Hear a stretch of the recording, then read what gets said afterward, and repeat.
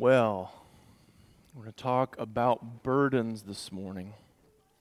In many ways, this is a continuation of things that John has been sharing, not just in the sense that we coordinated sort of a summer season of focus, but in that really I'm kind of picking up threads and themes from specific teachings that John has brought over the past few weeks. And so I want to start this morning with the invitation. The invitation that we just sang. It is very simply, come to Jesus. You can go to the next slide. Come to me, all you that are weary and carrying heavy burdens, and I will give you rest. Take my yoke upon you and learn from me, for I am gentle and humble in heart, and you will find rest for your souls. For my yoke is easy, and my burden is light. We gather in joy this morning. We gather in joy, but it's an honest joy. It's a joy that recognizes how we celebrate and give thanks under many burdens. And sometimes it's difficult to give expression to that. We sort of want hot or cold, one or the other. We want everything to be okay and everything to be a cheer of victory, celebration, or we feel that we're somehow betraying that by expressing our lament, our grief, our hurt. So I want to share a song with you. I've asked that we have I hate to say a performance of this song. It's not really meant for you to sing along, although you will recognize part of it and may want to in some way hum along. But this song, I think, captures what we're talking about this morning.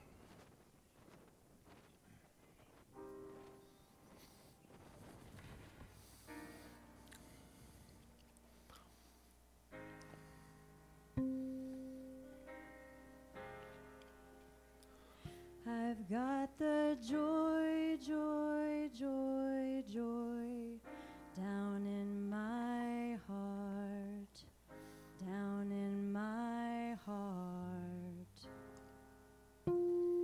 I've got the joy, joy, joy, joy down in my heart, down in my heart. And I'm so happy, so very happy. And I'm so happy, so very happy.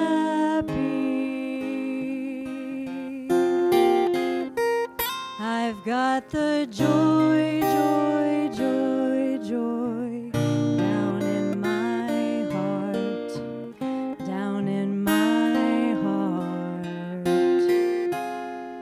I've got the joy, joy, joy, joy down in my heart, down in my heart.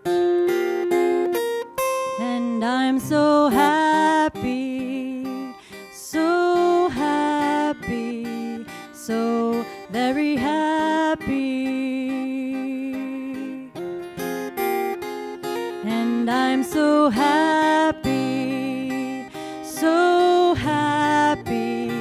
so very happy.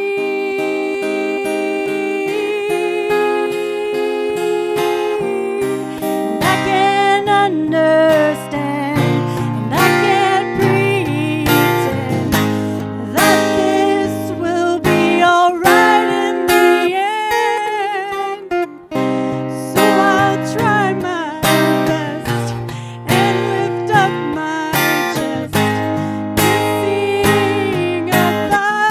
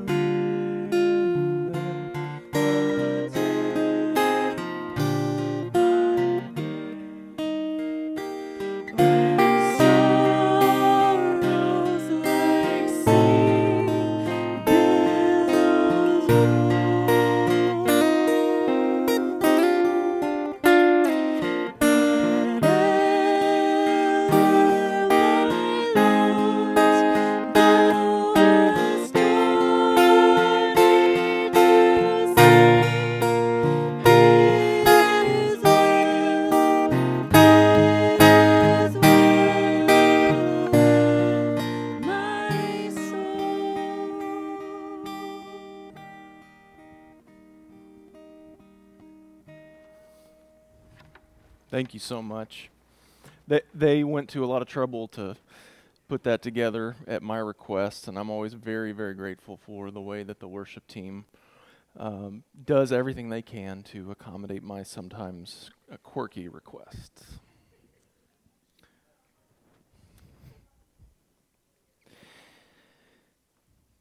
Well, this song speaks to me. It speaks to me in its rendition of joy.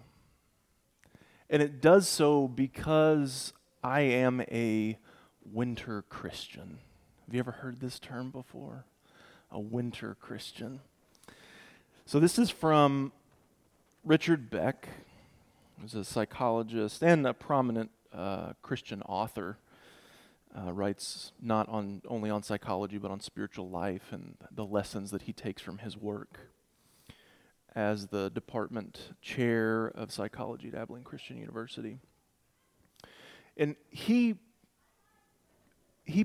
pointed out that often we simply work with a simple dichotomy between the church members who are positive and the church members who are negative. Those who sort of have a positive attitude and a grateful heart, and those who complain, those who criticize the church, those who wonder about God and question their faith. And if we have this simple polarity, then we miss a vital point, which is that both of these groups of believers are in fellowship with God. And really, without adding that vertical dimension to our imagination about what it means to lament and what it means to celebrate, we can too easily create a dichotomy and a one side and the other side kind of a picture of what's going on. And so he created this little diagram, and he said, you can have very little complaint. You can be very positive, very optimistic by personality, by virtue of experience and formation, whatever it is, and be in really strong fellowship with God. But you can also be someone who, because of experience, because of personality, disposition, because of circumstance, has to lament, has to cry out and say, "Why, God?" With many of our Psalms, with the book called Lamentations, with Job's own questioning heart, with all the poor of the earth, all who weep and mourn. And they can be in very deep fellowship with God. And so he put these two labels, these evocative labels, summer Christians and winter Christians. Of course, you can be in low fellowship with God, and if you don't have anything to complain about and you're in low fellowship with God, it's probably because you have nothing to do with church and you don't care, right? The disengaged. Or you can just be negative and critical without really living in fellowship with God and the church. And of course, we know people like that. We may have been people like that at some times. But just to be a spiritual critic is not quite to be a winter Christian who strives and leans toward this robust fellowship with God and needs to sing the song, "I've got the joy," but needs to do it in a minor key, right? And that's, to me, the way of thinking about sort of what a winter Christian is. Cool tones, minor keys, somber outlooks. This is just the place from which I start. And I love moving into major keys and being with my brothers and sisters who experience faith in a different way. I just don't. And so I've always hated, I kind of wish I had some of my former youth group members here with me to testify to this. I have always hated the song, "Cast Your Burdens Unto Jesus." Do you guys know this one? Cast your burdens unto Jesus, for he cares for you. I hate that song because it's so dissonant in my ears, in my soul. It doesn't take burdens seriously. It says it the wrong way. Now, you may feel like we just sang joy in the wrong way, and that's okay. This is very much the point. I don't have to love that song for it to serve you and lift you up. But the reason that I have so much frustration with songs like that almost flippantly talk about our pain and our suffering, our sorrow, our trials, and they're all okay because Jesus. And that is not the church's true experience. That's not an honest joy. I don't know if this will all be all right in the end. I don't know. And sometimes it isn't. And it's hard. It's a heavy load to carry. And I know, my brothers and sisters, I've come to know many of you more deeply over the last 3 years. And I know that many of you have carried and carry heavy burdens.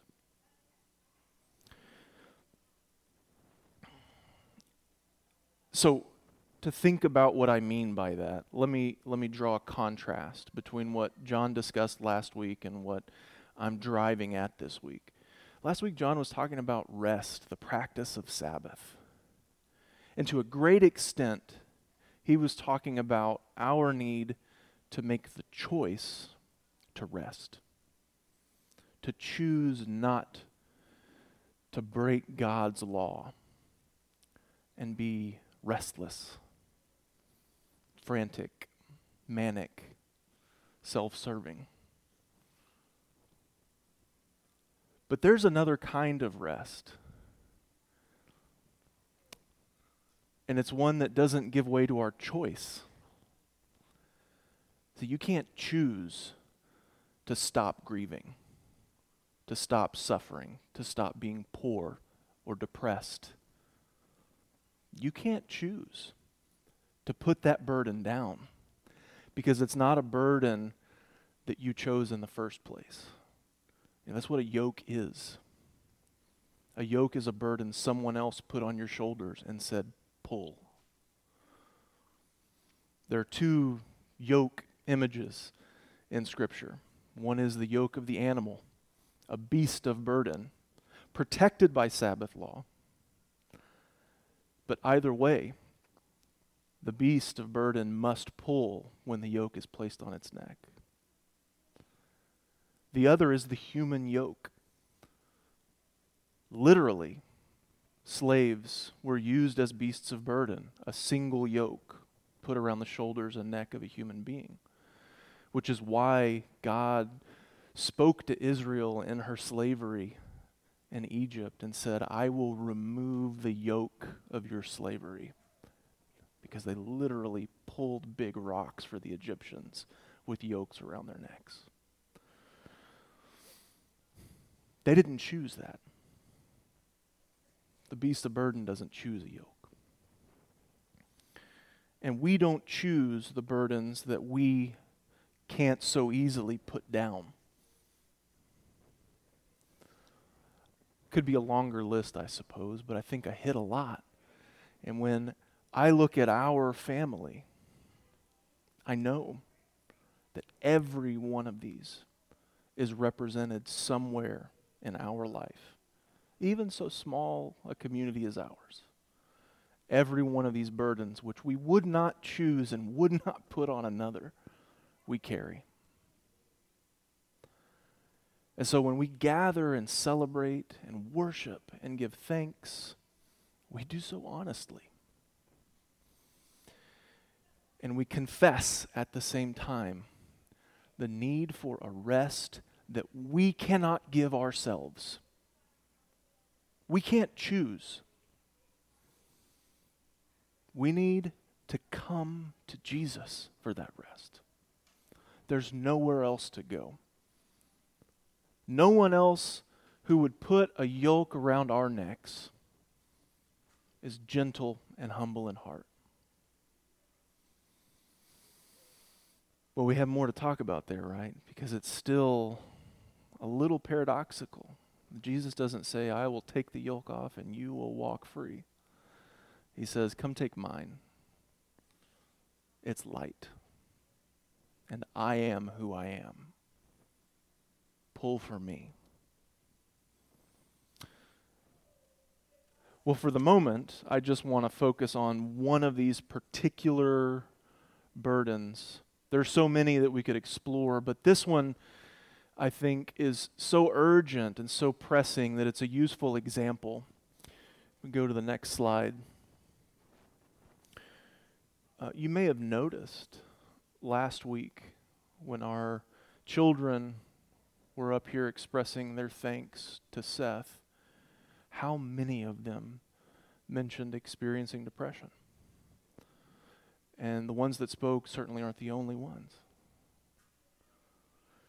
The fact is, the data is showing, and this is constantly being updated, that we are experiencing in the Western culture, it's not just in the United States, though most acutely in the United States, a mental health pandemic, an epidemic here at home, but it is global. I know the charts are really small and you can't exactly see what's going on there. I'll explain it a little bit, but you don't need to know the details to understand what this means on a chart, right? This is unprecedented. This has never happened before, as long as we have been charting data about mental health. From about 2014, there's a break and a drastic increase. So you have on this side major depressive episodes among teens. The top line is teen girls. And that gap is always there. There's always been a differential between the genders. But it's now reached nearly 24% of the teen population that experiences, according to a psychological diagnosis, a clinical diagnosis, a major depressive. A fourth of our kids. And the spike is affecting everybody. It's up for teen boys as well. The middle line is the mean between boys and girls. On the other side, serious psychological distress, and the lines are 18 to 25, 26 to 49, and 50 plus. So the older generations are relatively flat, but there's something going on with 18 to 25-year-olds where they too are having major psychological distress in a way that hasn't been in evidence before. Again, this is just one example, and we can talk about causes, and if you want to have conversations about some interesting, considerations there, great. That's not what I'm talking about this morning.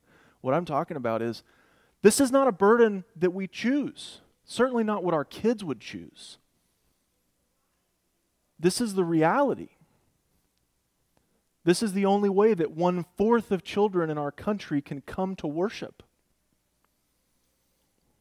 This is 13% of 18 to 25-year-olds in major psychological distress.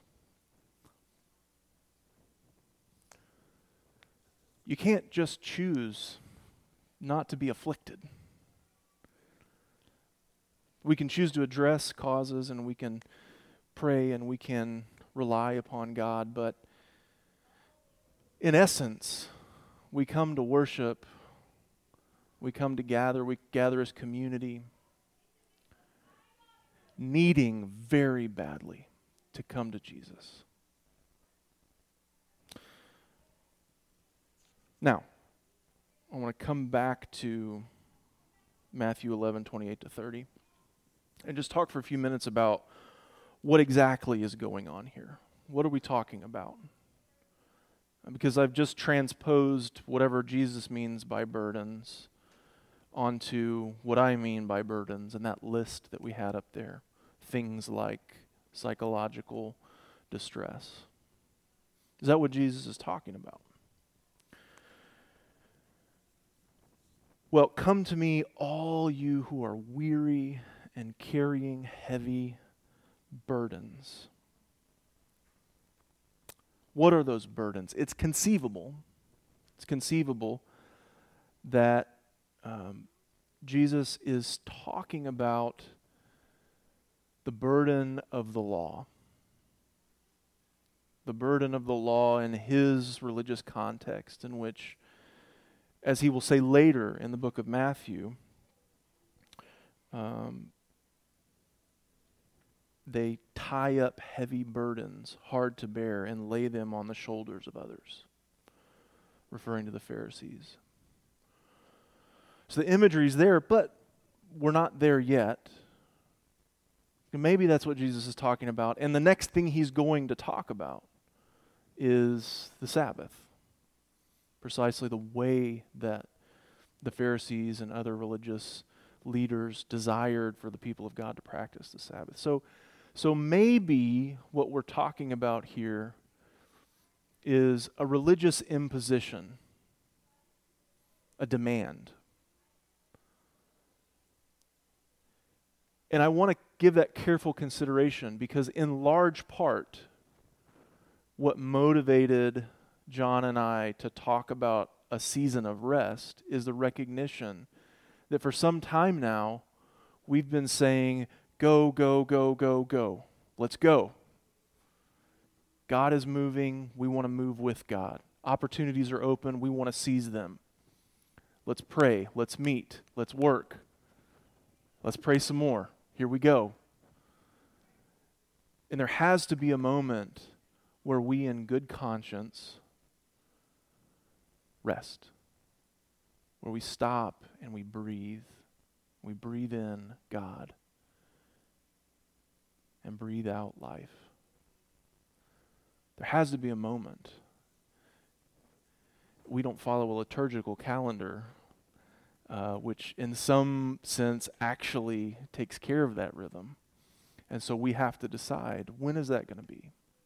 We have to be thoughtful and conscientious, not to find ourselves at the end of a year having only worked, having only said, let's go be as spiritual and godly and kingdom-oriented as possible all day, every day, without resting.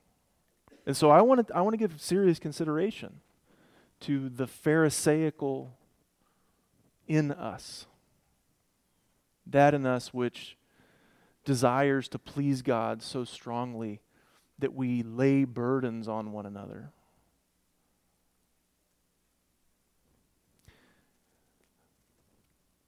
Another possibility is symbolized by the fact that Jesus borrows this language. Come to me, all you that are weary and carrying heavy burdens, and I will give you rest. Almost all of that language, it's not verbatim, but it's very clearly taken from a book of Jewish wisdom written in the period between the Old Testament and the New Testament, the book of Sirach, in which wisdom is speaking to Israel. Wisdom says, come to me and I will give you rest. And now, Jesus, speaking as wisdom, and more than that, speaking as the revelation of God. Look at the passage that precedes our text.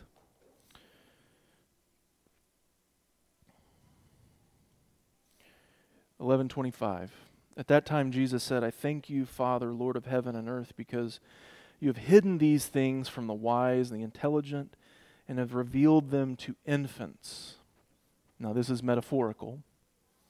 He's saying that the regular people, not those who are well educated and in positions of authority, but those who are in need of care and feeding and, in a sense, God's provision in a different way, they have experienced revelation.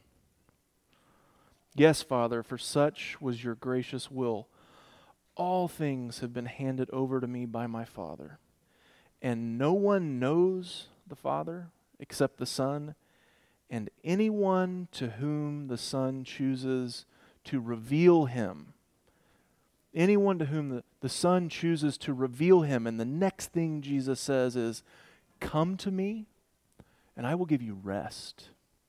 I am gentle and lowly in heart. That reveals the Father. That reveals God. And so, anyone who needs to know what God is like, anyone in that infant position, in that position of lowliness, they're the ones carrying the burdens that Jesus would lift. Anyone, all you who are weary and heavy laden.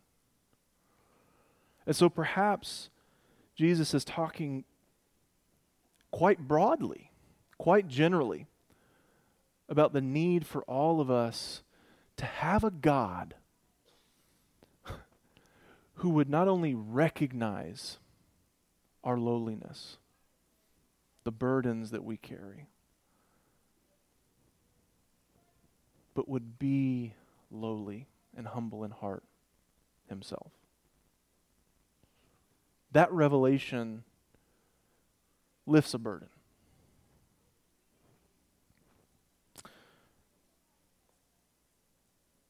Take my yoke upon you and learn from me, for I am gentle and humble in heart, and you will find rest for your souls. Now, rest for your souls provokes me to say just for a moment that I want to be sure we're understanding this isn't not for your bodies, but rather for your souls.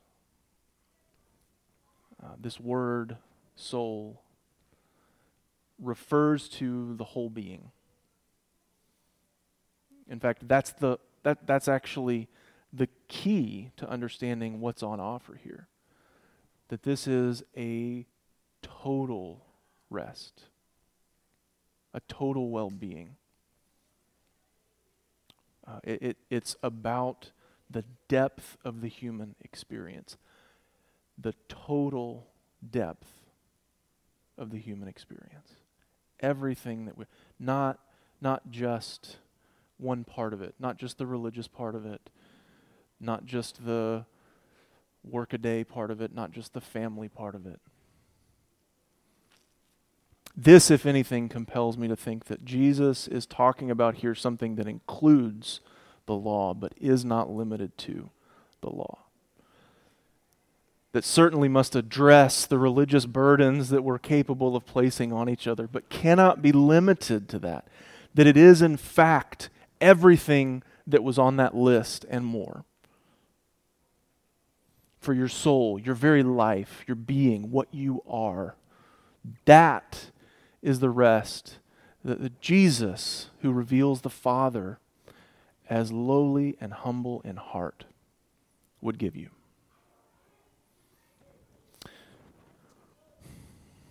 For my yoke is easy and my burden is light.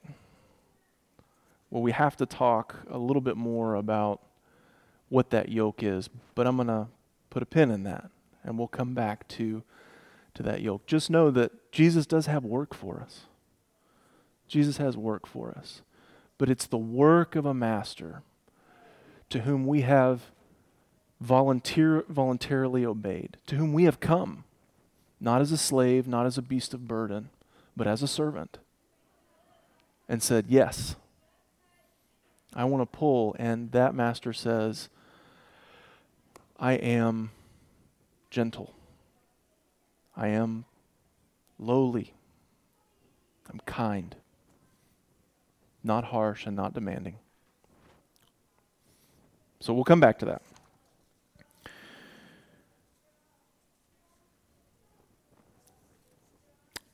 There's an interesting twist in New Testament theology when it comes to this conversation about burdens and coming to Jesus. And it's that the other place where we hear about carrying burdens is this command. Bear one another's burdens. And in this you will fulfill the law of Christ. See, the invitation is to come to Jesus. But the truth that we've talked about for a few months is that we are the body of Jesus. And God forbid that I suggest to you that the church is replacing our approach to Jesus. No. We come to Jesus, but we come to Jesus together. We come to Jesus carrying each other's loads because some of us weren't even going to make it. We gather in joy carrying each other's burdens. That's how it should be. That's how it should be.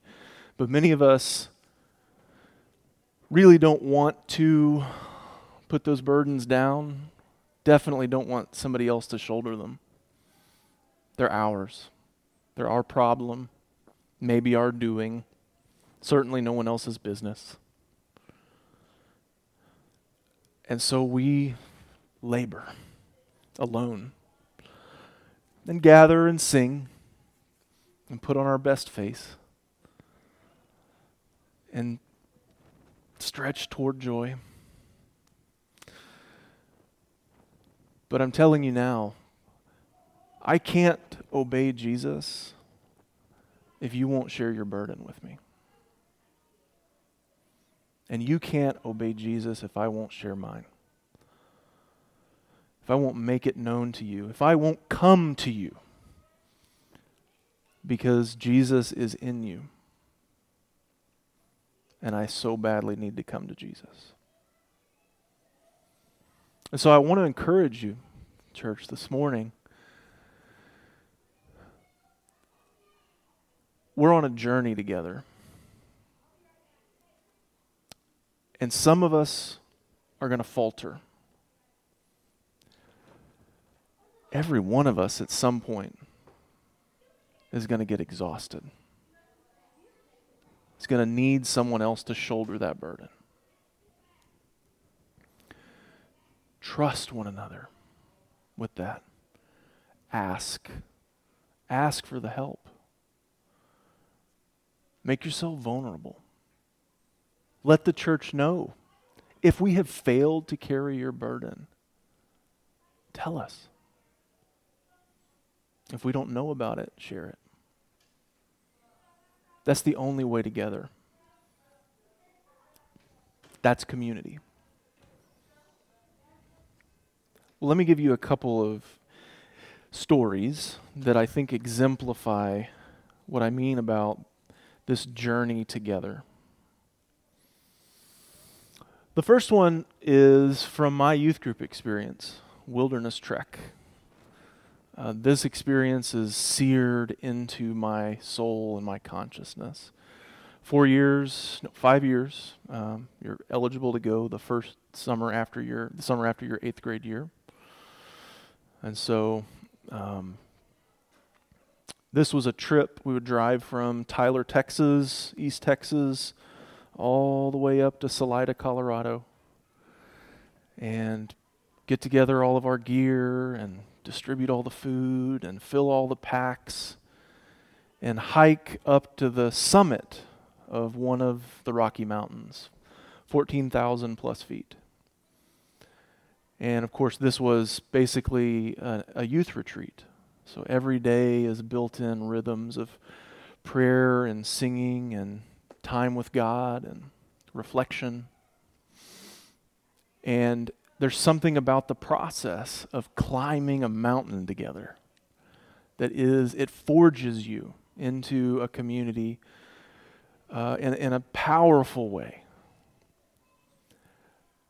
But one of the things about it is, how many of you have ever been up to 11,000, 12,000 feet? Yeah? How's the air up there? Yeah. So you hike for 2 days in order to get to high camp. High camp is basically at tree line. It's where trees agree that there's not enough air and they stop growing. Right? So you camp and you camp and spend a whole day in devotion and reflection and play in preparation for Summit Day, which is the next day. You're going to wake up at about 3:30 or 4 in the morning and start in order to hopefully get to the peak before the afternoon weather comes in, because you got to get down before the storms hit. Well, that day, that second day coming up to high camp, is pretty brutal. Most of us on the trip are not in shape to begin with, not hiking shape, right? We're certainly not used to carrying 50, 60, if you're an idiot boy, 70 pounds of gear, most of which you don't need. And so it's very difficult, step by step, carrying this burden.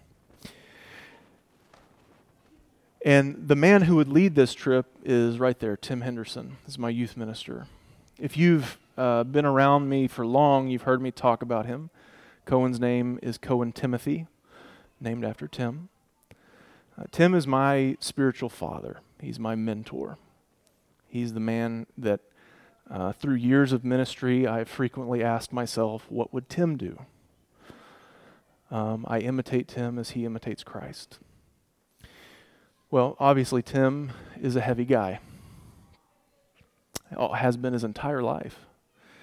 And for the roughly, probably 15 to 20 years that he led groups up mountains in Colorado, for much of that, he was able to do it. But as the years went by, it kept getting harder and harder to make it even to high camp.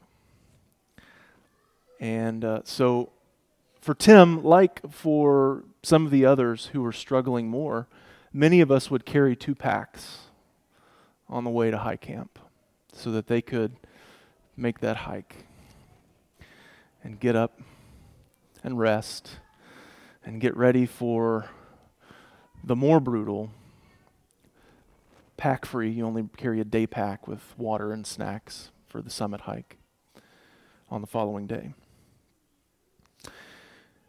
And one of the more powerful memories of my youth is the first year that we went to summit Mount Crystal, and Tim was with us, of course, always at the very back of the long line.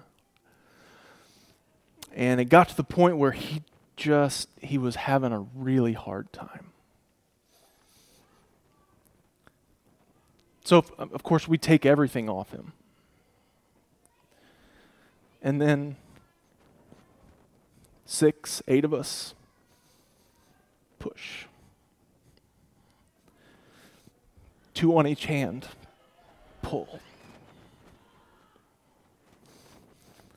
This is the only way we make it up. Some of us carry burdens that we didn't choose. And the only way we make the journey is if somebody's pushing and somebody's pulling and somebody else is carrying our stuff.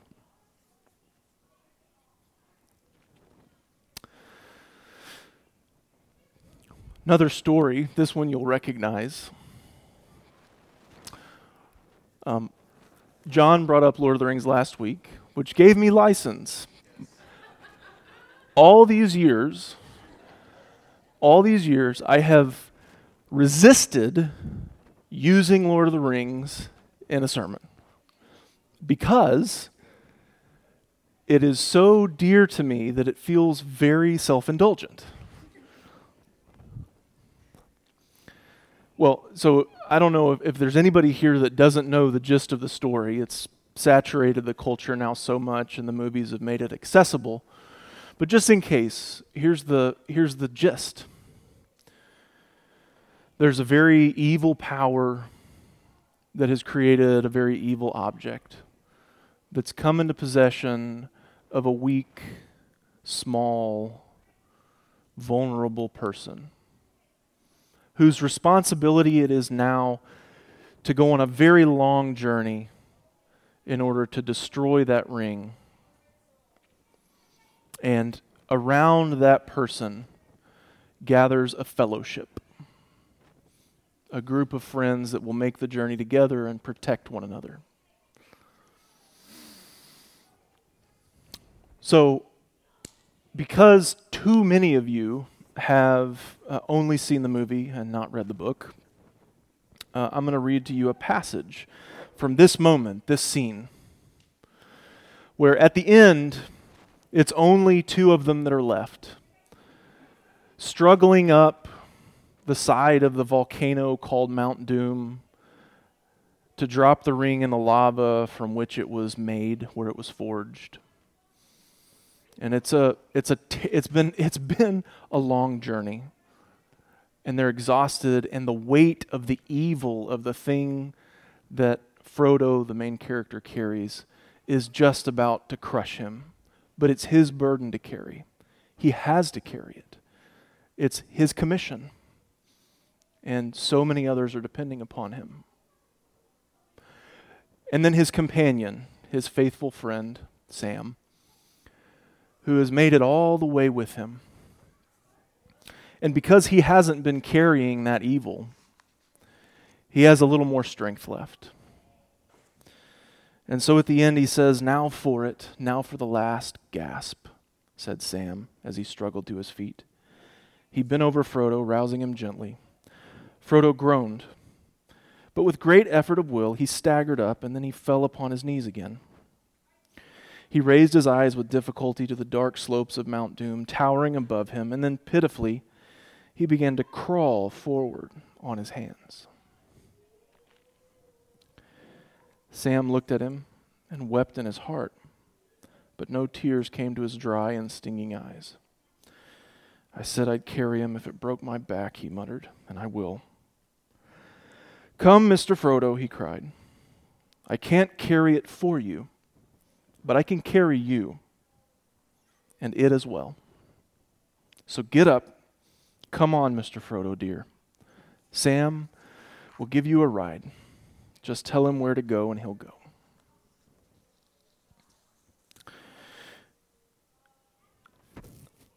Sometimes these burdens are impossible to put down. I can't carry your depression for you. I can't carry your disease for you. I can't carry the grief or the trauma of your past. I can't carry that for you, but I can carry you. We can carry each other. We can make this journey together.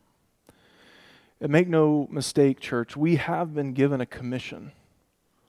A yoke has been put around our neck by Jesus. And so I want to conclude by saying something about the burdens of mission.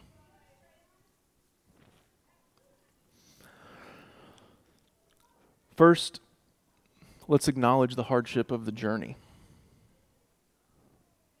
Afflicted in every way, perplexed, persecuted, struck down, always carrying in the body the death of Jesus.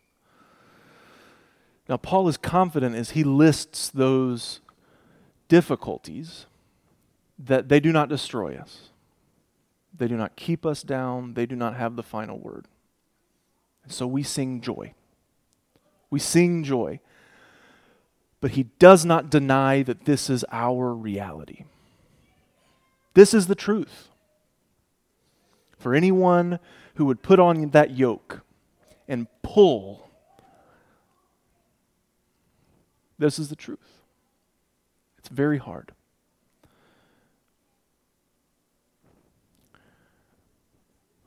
Secondly, there are the burdens of fellow travelers. If we go together, if we share this work, then sometimes my own personal burdens are going to become yours in mission. So we don't get to just set all that stuff aside and focus on the mission work. We don't just get to only concern ourselves about those in transitional housing. We don't get to only concern ourselves with the children and faculty and staff at Mitchell Nielsen. We don't get to just act as though we are not carrying anything and that's all there is to do.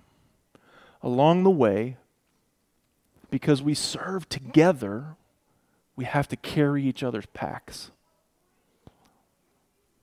We have to pull and push each other along. This is the only way forward. This is what it means to be a missional community. And lastly, there are the burdens of others as they come to Jesus. Because like so many of us, our neighbors and our friends, whom we invite, come to Jesus. Come, bring your burdens to Jesus. He will give you rest. They're so weighed down they can't even make the journey. That trip, that step forward to come to Jesus, they can't take it unless we carry them. So we walk with them and they become a part of the fellowship. And in fact, I think that vision of the shepherd going after the one lost sheep, frequently painted with the lamb over the shepherd's neck, hiking out of a canyon that the sheep could never get out of, is very apt. Sometimes we simply have to carry people to Jesus who would come but don't know how to take the next step. These are the burdens of mission. And I want to conclude in that posture of caution. Because I confess, Jesus' yoke is light. As I say, the journey is hard and the burdens are heavy and there's a whole bunch of them. And it sounds like weightlifting class or something, right? It sounds grueling.